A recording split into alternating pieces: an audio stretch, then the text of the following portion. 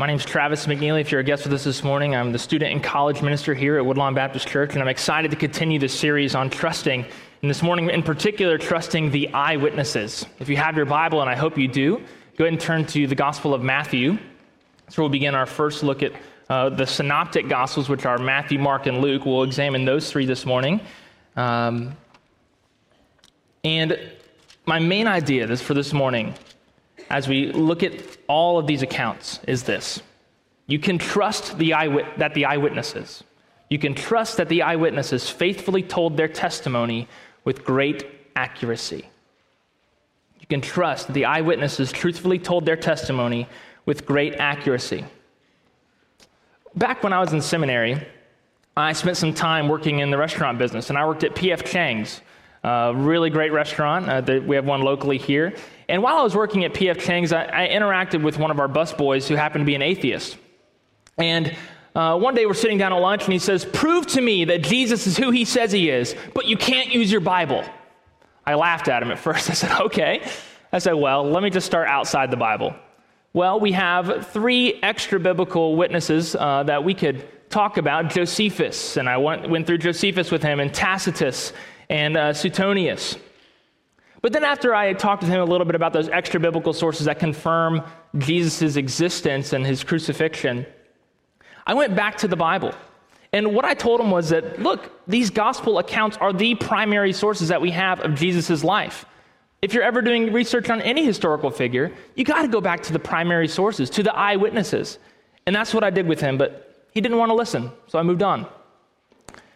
And as we look at these Gospels, I'm just encouraged thinking of last week's message, of trusting the Scriptures. These are the Scriptures. These Gospel eyewitness accounts, although we're going to examine them like that this morning, they are the Scriptures. They are the Word, the God-breathed Word to us.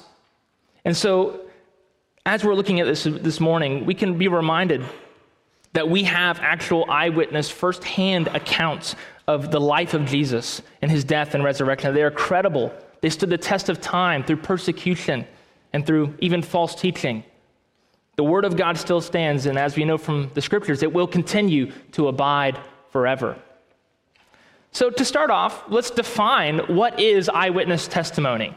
Kevin Van Hooser offers this definition for us of what testimony is. It is this: testimony is a speech act in which the witness's very act of stating P being a variable, is offered as evidence that P is being assumed that the witness has the relevant competence or credentials to state truly that P. Let me put it with what our premise is today for the eyewitnesses. This is what they're arguing today to us.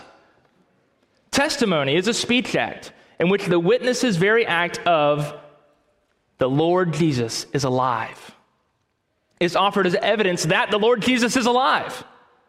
It being assumed that the witness has the relevant competence. They're smart, they're not dumb. They were eyewitnesses. They can truthfully tell us a story, or the credentials. Yeah, they were disciples. They followed Jesus. That's the credentials they had to state truly that Jesus is alive. That's our definition of what testimony is, especially in relation to the resurrection. Now, there are different kinds of testimony, but in particular, when it comes to the Gospels as a literary genre, this genre is one that attempts to convey the face and meaning of singular events of absolute significance. That being the only person who's ever risen from the grave. That has absolute significance for you and I today. Funny enough, agnostic philosopher David Hume, he was what we called an empiricist, or someone who only believed that you could know truth through the physical realm, empirical evidence. He said this about eyewitness testimony: "There is no species of reasoning more common, more useful, and even necessary to human life than that which is derived from the testimony of men and the reports of eyewitnesses and spectators." That's quite funny, isn't it? Yet he would reject the Gospels. He said you'd have to be able to empirically test them, but he says eyewitness testimony is credible. It's quite astounding. Now, as we go to the Scriptures this morning, the Scriptures that we treasure so dearly, the Lord, our God, he has laid down in his law our rule for eyewitnesses. So we've seen the definition of eyewitness, what an eyewitness is. Now let's look at the rule. In Deuteronomy 19:15, this is the rule he lays down. "A single witness shall not suffice against a person for any crime or for any wrong in connection with any offense that he has committed. Only on the evidence of 2 witnesses or of 3 witnesses shall a charge be established. And that's for a crime, but the principle still stands. You need more than 1 witness to establish a charge. And what we have here, at least this morning, we're going to mention a plethora of witnesses, more than enough to meet the standard that's even laid down in the Old Testament in the law of God, which is a reflection of God's moral and just character. When we look at the New Testament, we obviously have our 4 gospel accounts, Matthew, Mark, Luke, and John, 4 people who witnessed this. Now, since we're not going to be covering John this morning, I do want to read briefly, just from the Gospel of John, 2 verses for you on the purpose of John's Gospel as an eyewitness account. He says himself, "Now Jesus did many other signs in the presence of the disciples, which are not written in this book. But these are written." Why are they written? "So that you may believe that Jesus is the Christ, the Son of God, and that by believing you may have life in his name." Now, after that brief introduction, let's go ahead and look at the eyewitnesses we're covering today in Matthew, Mark, and Luke. Matthew chapter 28, verses 1 to 15. "Now after the Sabbath, toward the dawn of the first day of the week, Mary Magdalene and the other Mary went to see the tomb. And behold, there was a great earthquake, for an angel of the Lord descended from heaven and came and rolled back the stone and sat on it. His appearance was like lightning, and his clothing white as snow. And for the fear of him, the guards trembled and became like dead men. But the angel said to the women, 'Do not be afraid, for I know that you seek Jesus who was crucified. He is not here, for he has risen, as he said. Come, see the place where he lay. Then go quickly, and tell his disciples that he is risen from the dead. And behold, he is going before you to Galilee. There you will see him. See, I have told you.' So they departed quickly from the tomb with fear and great joy and ran to tell his disciples. And behold, Jesus met them and said, 'Greetings.' And they came up and took hold of his feet and worshipped him. Then Jesus said to them, 'Do not be afraid. Go and tell my brothers to go to Galilee, and there they will see me.' While they were going, behold, some of the guard went into the city and told the chief priests all that had taken place. And when they had assembled with the elders and taken counsel, they gave a sufficient sum of money to the soldiers and said, 'Tell people, his disciples came by night and stole him away while we were asleep. And if this comes to the governor's ears, we will satisfy him and keep you out of trouble.' So they took the money and did as they were directed." And notice this commentary from Matthew, this last line. "And this story has been spread among the Jews to this day." Now, let's examine this account. We have 2 women mentioned in the beginning, Mary and the other Mary. When we read John's gospel this morning, it was just Mary Magdalene. And then also notice, you're not going to notice this in Mark and Luke, but Matthew likes to emphasize a specific thing, earthquakes. At the crucifixion, there's an earthquake. At the resurrection, there's an earthquake. And here we see 1 angel. You're going to see in Luke's account, there's going to be 2. And notice it even gives us descriptions on the guards. They trembled and became like dead men.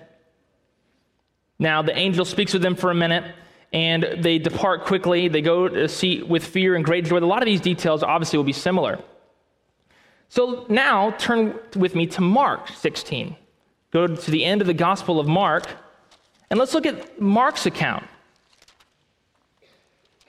And we're going to cover some context concerning Mark right as we hit the end of this passage. We're going to read verses 1 to 13. So Mark chapter 16, verses 1 through 13.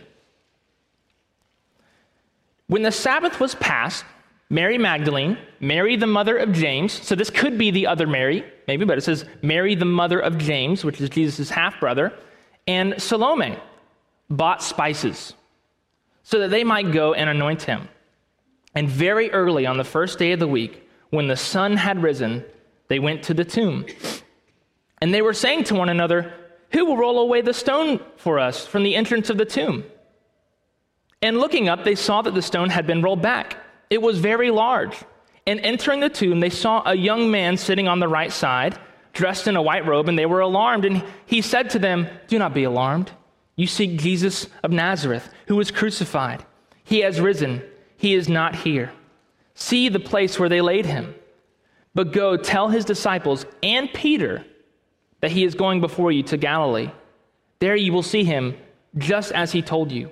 And they went out and fled from the tomb, for trembling and astonishment had seized them. And they said nothing to anyone, for they were afraid. Verse 9, "Now when he arose early on the first day of the week, he appeared first to Mary Magdalene, from whom he had cast out 7 demons. She went and told those who had been with him as they mourned and wept. But when they heard that he was alive and had been seen by her, they would not believe it. After these things, he appeared in another form to 2 of them as they were walking in the country. And they went back and told the rest, but they did not believe them." So let's make some observations of this text as well. We see the 3 different women mentioned in this text. There was only 2 before. And here we see this dialogue between the women. They're walking there. They can't move this massively large stone. They say, "Who's going to roll it away from us?" We didn't get that in Matthew. We didn't get that perspective in Matthew. They recognized it was very large. And notice further in verse 7, and when we read it in Matthew, it just said, "Go tell the disciples." In verse 7, we say, "Go tell the disciples and Peter." And Peter. We're going to get to that right at the end of here. Now, why is Mark as different as it is? It's a bit different. And for some of y'all, that might raise some doubts or questions, and questions are good. So let's answer some of those questions this morning. Why is it as different? Should it be concerning to us? No. If we look at what Papias said, now you guys are like, who's Papias? Well, Papias is actually a disciple of the Apostle John. He wrote a large amount of literature that we don't have accessible to us today, but through the church historian Eusebius, we actually have a bunch of things that he has said, and one of the things that he said has to do with Mark's gospel. Listen to what he said concerning the gospel of Mark. Mark, having become Peter's interpreter, wrote down accurately everything he remembered. Notice this line, though not in order. Though not in order. Of the things either said or done by Christ. For he neither, Mark, neither heard the Lord nor followed him, but afterward, as I said, followed Peter, who adapted his teachings as needed, but had no intention of giving an ordered account. And what he means by ordered is this, chronological. I'm going to follow, this is what happened at this time, and this time, and this time. Mark organized it by the themes.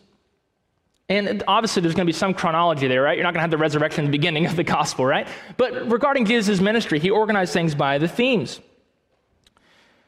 So continuing on, Papias says this, "Consequently, Mark did nothing wrong in writing down some things as he remembered them, for he made it his one concern not to omit anything that he heard or to make any false statement in them." So Mark, writing down Peter's statements, it makes sense to us, right? When we would see in verse 7 of chapter 16, "Go tell the disciples and Peter." Well, we have an emphasis on Peter. Why? Well, because this is his testimony. This is his testimony. We see some of the differences there. And then notice, actually, you can go ahead and turn one page over to Luke's gospel. And notice how Luke introduces his own account. It's different from the way Mark talks about his account, right? Verses 1 through 4 of chapter 1. Luke says this, "Inasmuch as many have undertaken to compile a narrative of the things that have been accomplished among us, just as those who from the beginning were eyewitnesses and ministers of the word have delivered them to us, it seemed good to me also, having followed all things closely for some time past," notice this, "to write an orderly account." So he's saying, look, I'm going to put it in chronological order for you. See, Luke is meticulous. Luke, from what we think we know, is that he was a doctor. He was very well educated Greek. We can notice that even by his Greek grammar. He uses a lot more intellectually sophisticated words in writing his gospel account in Acts and Hebrews. And we see here, in writing an orderly account for you, he addresses most excellent Theophilus. It's addressed to some sort of Roman ruler. Why did he write this? That you may have certainty concerning the things you have been taught. So as I said before, Mark wrote thematically, and at the recollection of Peter, Luke went and he investigated one by one these eyewitnesses, the women, the disciples, and he said, I've been following this closely for some time, so he's been compiling all these things and making sure he's got it all straight, making sure he's got it all well ordered. You can almost say he's like an investigative reporter, and he compiled for us a chronological account of what happened. So now let's turn to the resurrection account in Luke's gospel, Luke chapter 24.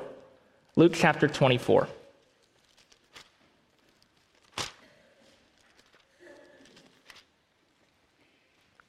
In Luke 24, this is what it reads. But on the first day of the week, at early dawn, they went to the tomb, taking the spices they had prepared. And they found the stone rolled away from the tomb. And when they went in, they did not find the body of the Lord Jesus. While they were perplexed about this, behold, two men stood by them in dazzling apparel. And as they were frightened and bowed their faces to the ground, the men said to them, "Why do you seek the living among the dead? He is not here, but has risen. Remember how he told you while he was still in Galilee, that the Son of Man must be delivered into the hands of sinful men and be crucified, and on the third day rise?" Let's stop there.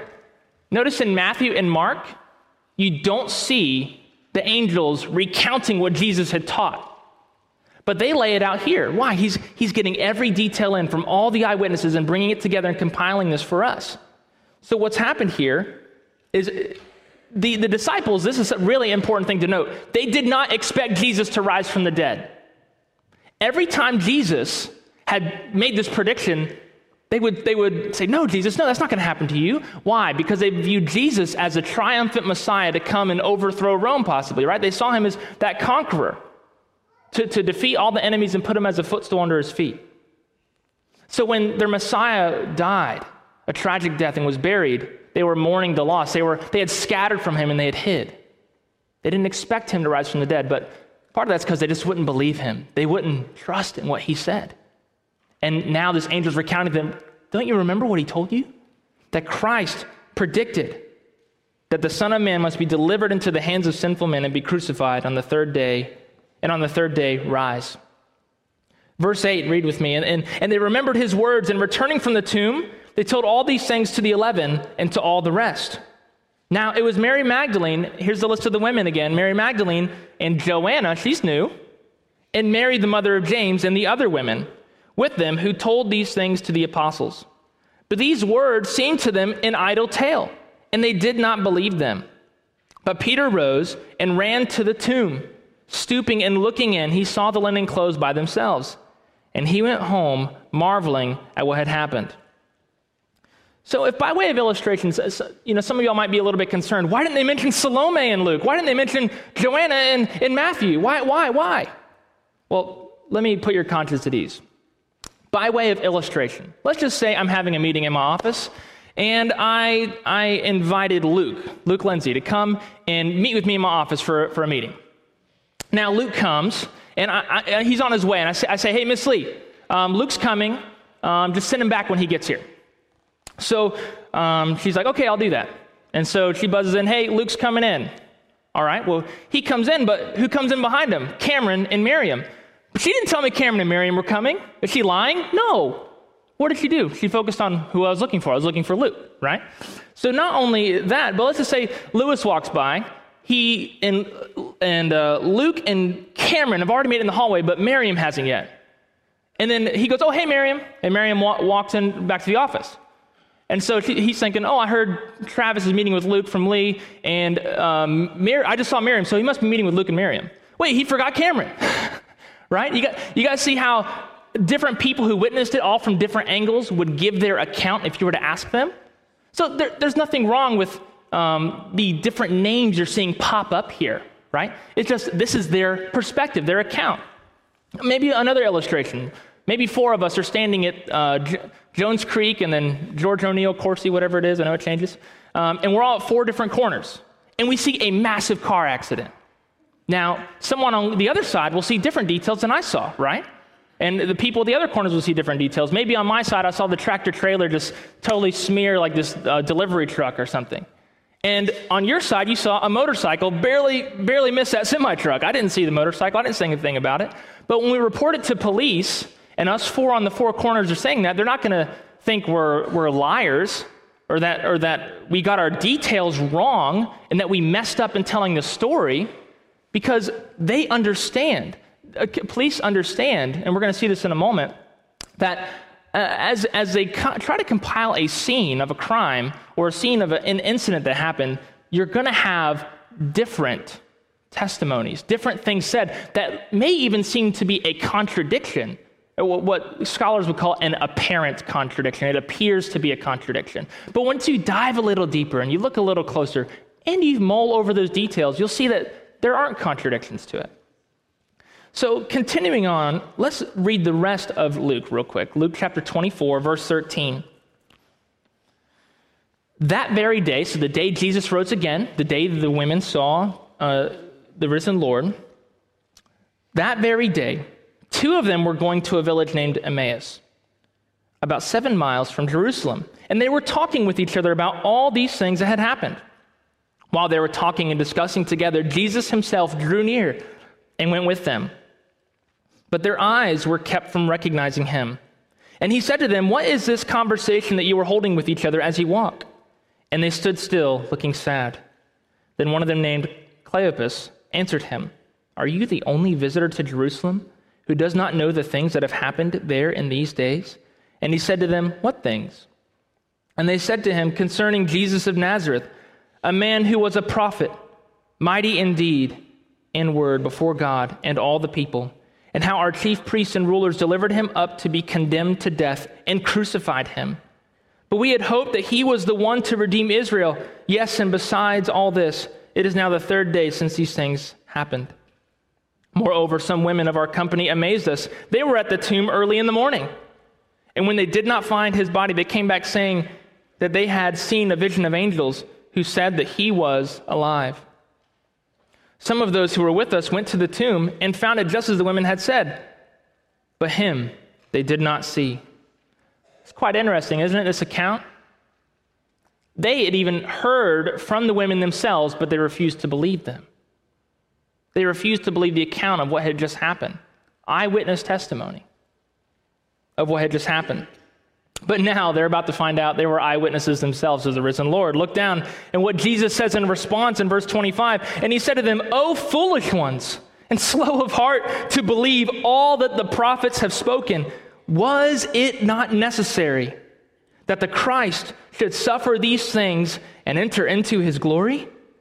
And beginning with Moses and all the prophets, he interpreted to them in all the scriptures the things concerning himself. Man, that would have been an awesome Bible study, amen? So they drew near to the village to which they were going. He acted as if he were going further, but they urged him strongly, saying, "Stay with us, for it is toward evening, and the day is now far spent." So he went in to stay with them. When he was at table with them, he took the bread and blessed and broke it and gave it to them. And their eyes were opened and they recognized him. And he vanished from their sight. They said to each other, "Did not our hearts burn within us while he talked to us on the road, while he opened to us the scriptures?" And they rose that same hour and returned to Jerusalem. And they found the 11 and those who were with them gathered together, saying, "The Lord has risen indeed and has appeared to Simon." Then they told what had happened on the road and how he was known to them in the breaking of the bread. So now, not only had the women seen Jesus, and then these two who, it was becoming evening and they were sitting down for dinner, and they recognized, wow, this is Jesus. So they go back. They don't even decide to stay where they're at. They decide, go back to Jerusalem, 7 miles back, and let's tell them what happened. So they get there, and verse 36, this is all taking place in the same 24 hours. As they were talking about these things, Jesus himself stood among them, among the disciples, and said to them, "Peace to you." But they were startled and frightened and thought they saw a spirit. And he said to them, "Why are you troubled? And why do doubts arise in your hearts? See my hands and my feet, that it is I myself. Touch me and see. For a spirit does not have flesh and bones, as you see that I have." And when he had said this, he showed them his hands and feet. And while they still disbelieved for joy and were marveling, he said to them, "Have you anything here to eat?" And they gave him a piece of broiled fish, and he took it and ate before them. So they're marveling so much, they won't even go touch his hands and feet. They were just unbelieving with such joy. He's like, "All right, hand me a fish. Let me show you. I am really here. I am alive. I have risen from the grave." Verse 44, then he said to them, "These are my words that I spoke to you while I was still with you. that everything written about me in the law of Moses and the prophets and the Psalms must be fulfilled. What a wonderful statement about Scripture. That it's all pointing forward to Christ. When you are reading through the Old Testament, even in your Woodlawn reading plan, whatever you might be reading in the Old Testament, you can be assured that the law, the prophets, and the Psalms are pointing forward to Christ, to predicting his coming. Verse 45, then he opened their minds to understand the Scriptures and said to them, thus it is written that the Christ should suffer and on the third day rise from the dead, and that repentance for the forgiveness of sins should be proclaimed in his name to all nations, beginning from Jerusalem. You are witnesses of these things. And behold, I am sending the promise of my Father upon you, but stay in the city until you are clothed with power from on high. Jesus helps them to understand the Scriptures. He helps them by telling them, look, I'm sending the promise of my Father upon you, the helper, the Holy Spirit, who Jesus goes into much more detail in the Gospel of John about. And we look here at the way he lays out the gospel from the Old Testament and from what had just happened now, that Christ should suffer. That's the gospel. That Christ should suffer and on the third day rise. It's the gospel. And what should the proper response to Jesus' death and resurrection be? It should be repentance. For what purpose? For the forgiveness of sins. Repentance is a change of mind, a change of direction, repenting from your sin or from serving idols and turning to the living God. Because you have offended a holy and righteous God. You and I have all offended a holy and righteous God, so we need forgiveness. This is not just an experiential thing that we experience in church, but it is partially, right? We experience the risen Lord in that the Spirit of God dwells in each of us if we are believers in Christ. But it's not just an experiential faith that we have. It is a forensic faith or a reasonable faith founded on reasonable evidence, that being eyewitness testimony. J. Warner Wallace is a cold case homicide detective and a Christian apologist. And last summer, our students, we went through one of his books through the entire summer called Forensic Faith. And we talked about a thorough examination of the Gospels. His first book that he did is Cold Case Christianity. It was actually even featured, and he played himself in the movie God's Not Dead 2. And he says this about what should we expect of eyewitness testimony. These are the expectations of a dependable eyewitness. Here's how they're dependable. Their statements are going to be perspectival, right? Each one's going to have their own perspective on what's happened. Not everyone will be in the same position as the other eyewitness. Matthew and John are disciples. Mark is an interpreter of Peter, so a disciple of Peter, right? It's different perspectives. Luke, he wasn't a direct eyewitness in that he didn't see Jesus risen from the dead, but he talked to everyone who did, and he wrote it down. Also, another way that we can know an eyewitness is dependable. They're personal. So, like I already highlighted a little bit, Luke was a little more educated, right? So he used more educated Greek words. But Mark, he wasn't as educated. But Mark's also, it's funny about Mark, if he uses a lot of adjectives as he's speaking. So it's just different from Luke in that way. So he's writing personally. But as we know from 2 Peter, that as the writers of Scripture wrote down Scripture, they were carried along by the Holy Spirit. So while we have 40 different authors of Scripture, there's all one author that guided them as they brought Scripture to us. God's his breathed word to us. And also, we have, lastly, their statements may contain areas of complete agreement. Their statements may contain areas of complete agreement. So in other words, what's he trying to say? You don't want two different stories. Right? If you're trying to investigate somebody, you don't want two different stories. And in here, they obviously are all observing the same event. So we don't see that. We see that they do have complete agreement in many things. What are some of the things they completely agree on? Well, the tomb's empty. An angel did speak to women, right? They saw the risen Lord. There's a number of things that they completely agree on. That's what you want to look for when you're looking for a dependable eyewitness. He says this in his book, Cold Case Christianity. If there is one thing my experience as a detective has revealed, however, it's that witnesses often make conflicting and inconsistent statements when describing what they saw at a crime scene. They frequently disagree with one another and either fail to see something obvious or describe the same event in a number of conflicting ways. The more witnesses involved in the case, the more likely there will be points of disagreement. Before I ever examined the reliability of the gospel accounts, I had a reasonable expectation about what a dependable set of eyewitness statements might look like, given my experience as a detective. It turns out that my expectations of true, reliable eyewitness accounts are met by the Gospels. All 4 accounts are written from a different perspective and contain unique details that are specific to the eyewitnesses. There are, as a result, divergent, apparently, but not really, apparent contradictions, recollections that can be pieced together to get a complete picture, to show that there are no contradictions of what occurred. All 4 accounts are highly personal. We discussed that as well. They also contain several blocks where they're completely identical.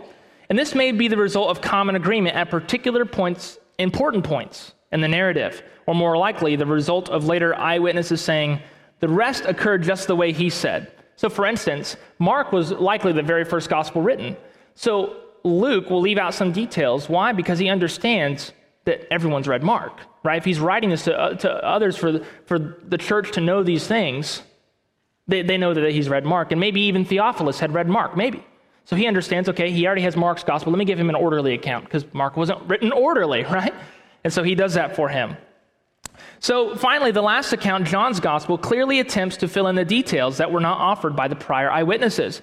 John, aware of what the earlier eyewitnesses had already written, he wrote his last out of all the other 3 gospel writers.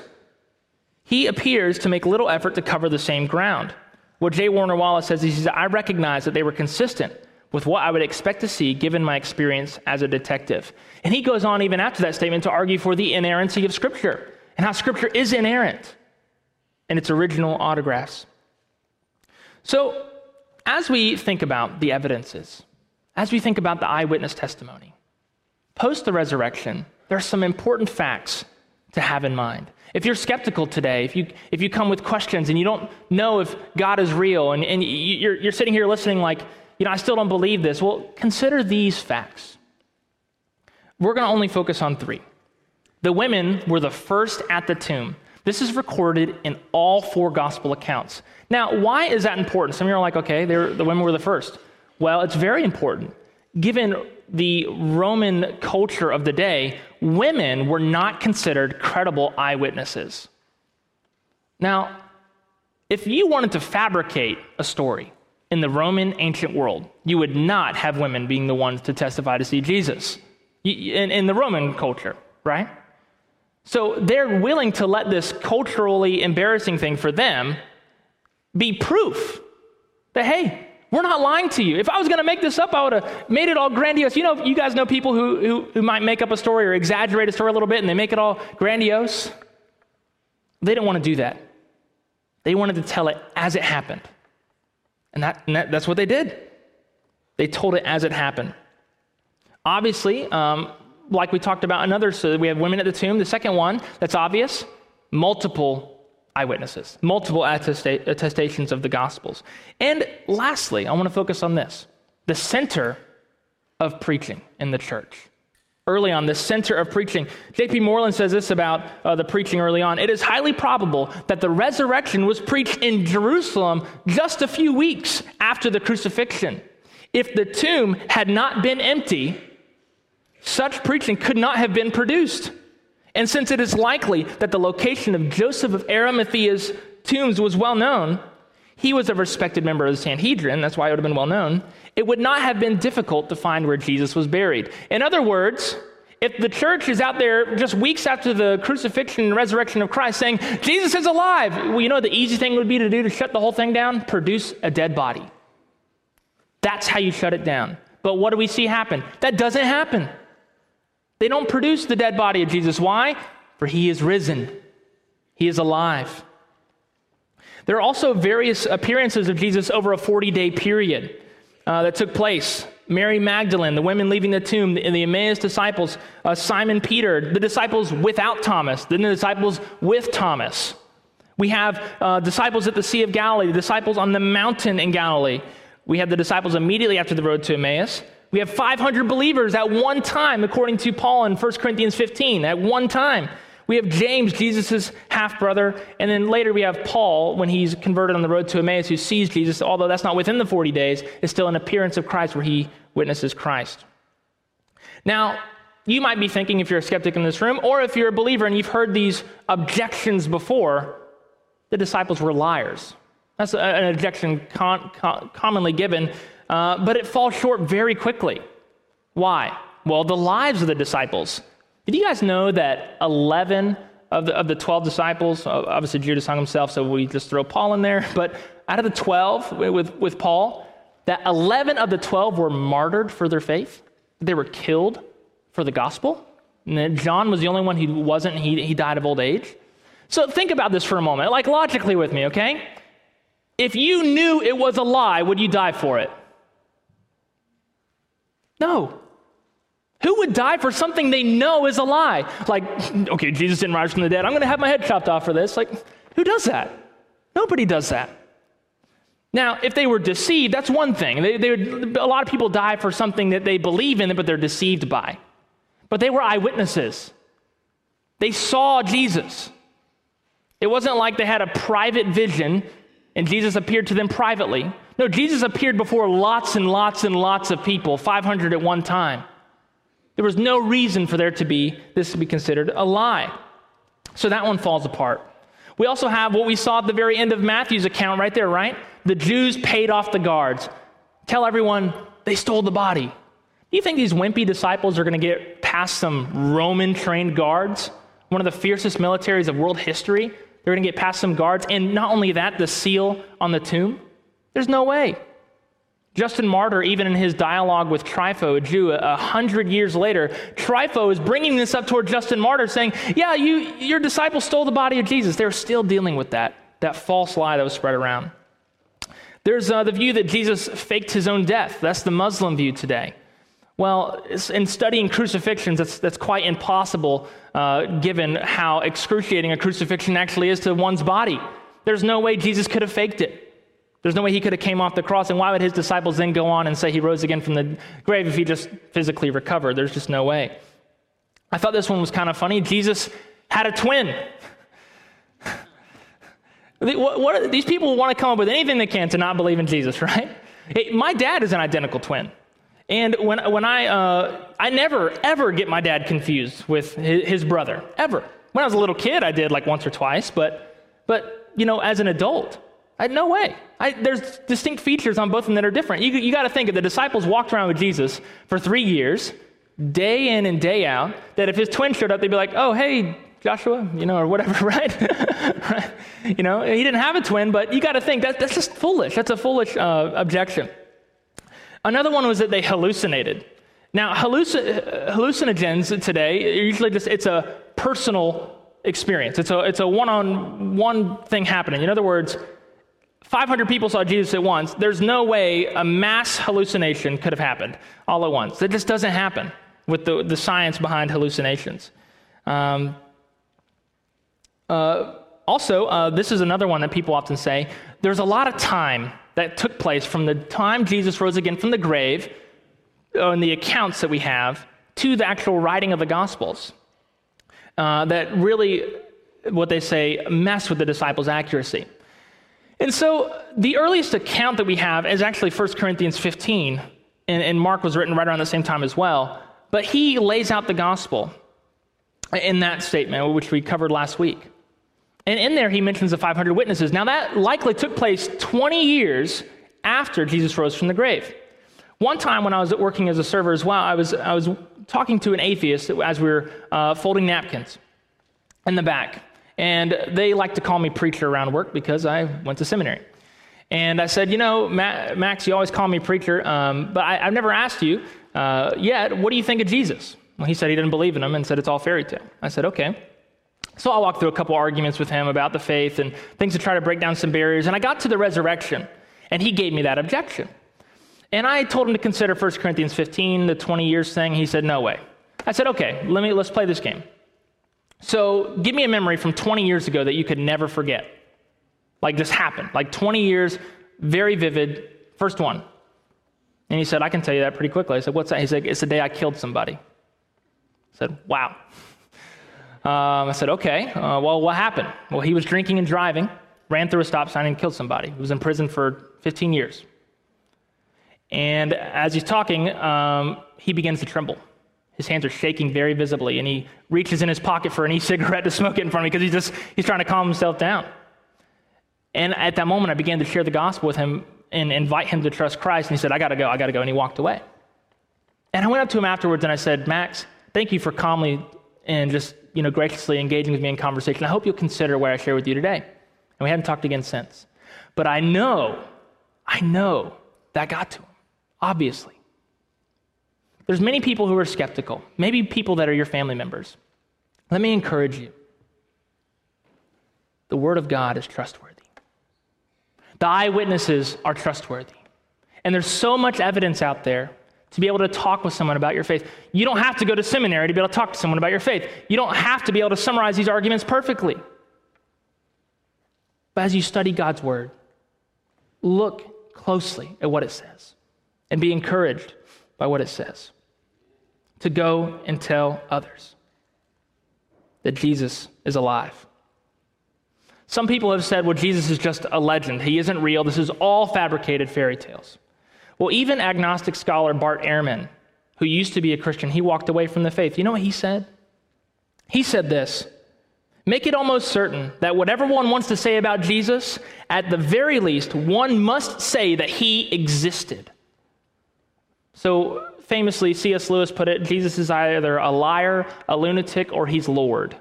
People have added another L, legend. He's either a liar, legend, lunatic, or Lord. He's not a liar. He proved it. He's not a lunatic. He's not crazy. He's definitely not a legend. We know he existed. He is Lord of all, and we can worship him as such. So for us, Woodlawn, we know the place where Jesus died, Golgotha, the place of the skull. We know when, 2,000 years ago, that's when, that Jesus died by crucifixion and was seen by many. None other than Mary, the mother of Jesus, and Mary Magdalene, and the disciple whom Jesus loved, which we know to be the Apostle John. Before the sundown of the Sabbath, he was prepared for burial, and there he was laid. And he rested. And 3 days later, he arose. Hallelujah. Christ arose.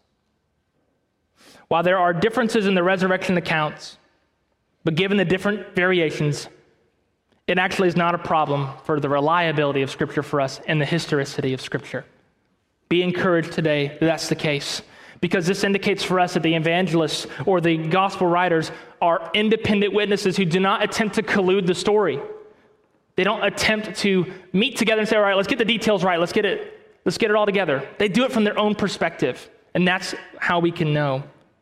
If they were the exact same, we would know that this was fabricated, but they're not the exact same. Although important details are there. The tomb was empty. The resurrection was announced to women, and the disciples met the risen Jesus. And in that, we can have confidence. So unbeliever, I'm talking to you. If you have been resisting the call of the gospel this morning, lay down your arms. You are a rebel. But we were all once rebels too. I was a rebel. I was an enemy of God, stood condemned under his wrath, his just and holy wrath. But because of what Jesus did on the cross as my atonement, he bore the wrath of God for me. He justified the ungodly. He declared me righteous, and he declared brothers and sisters in this church righteous. You as a rebel, unbeliever, are unrighteous, but you can be made clean this morning. Will you lay down your arms? Will you put your skepticism aside and look at the evidence and trust in Jesus Christ for the forgiveness of sins? Maybe if you're a new believer in Christ, some of the things I said maybe troubled you a little bit this morning. Let me encourage you. Study Scripture. Know the Word of God. It shouldn't trouble you. It should bring peace. Even as Jesus approached the disciples after the road to Emmaus, in that room, he said, peace be with you. Let the peace of Christ rule in your hearts, new believer. And let me encourage you to dive into God's Word. When I was a young believer, I had doubts and questions. Running from those doubts and questions did nothing, but seeking them out did, and I became stronger in my faith. New believer, would you be strong and seek Christ and be amongst the body to grow? Maybe for you, faithful believer, today, this message, let it remind you of the treasure of what we have in the Word of God. To daily study it, to daily pore over it, and to learn about our Lord and Savior. That we can read and know that this is accurate. We can rejoice that it is, and we can go and tell others the joy that we get from being in God's Word. We go and pour it out on others, that they might join us in this joy that we have. You can trust that the eyewitnesses truthfully told their testimony with accuracy. Let's pray. Father, thank you so much that you have revealed yourself to us through your word. That, Father, you gave us these gospel witnesses to proclaim the death, burial, and resurrection of the Lord.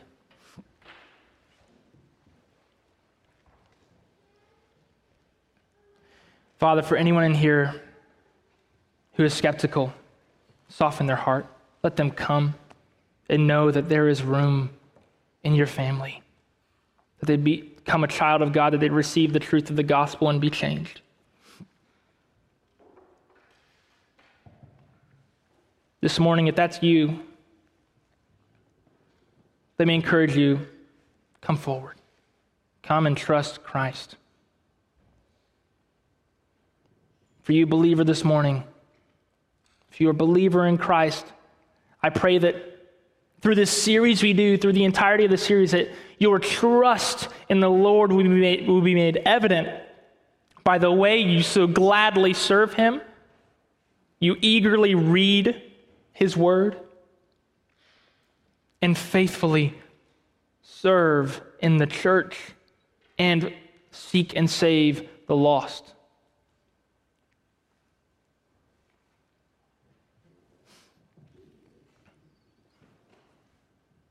This morning, we are going to respond corporately to the preaching of God's word through singing in response.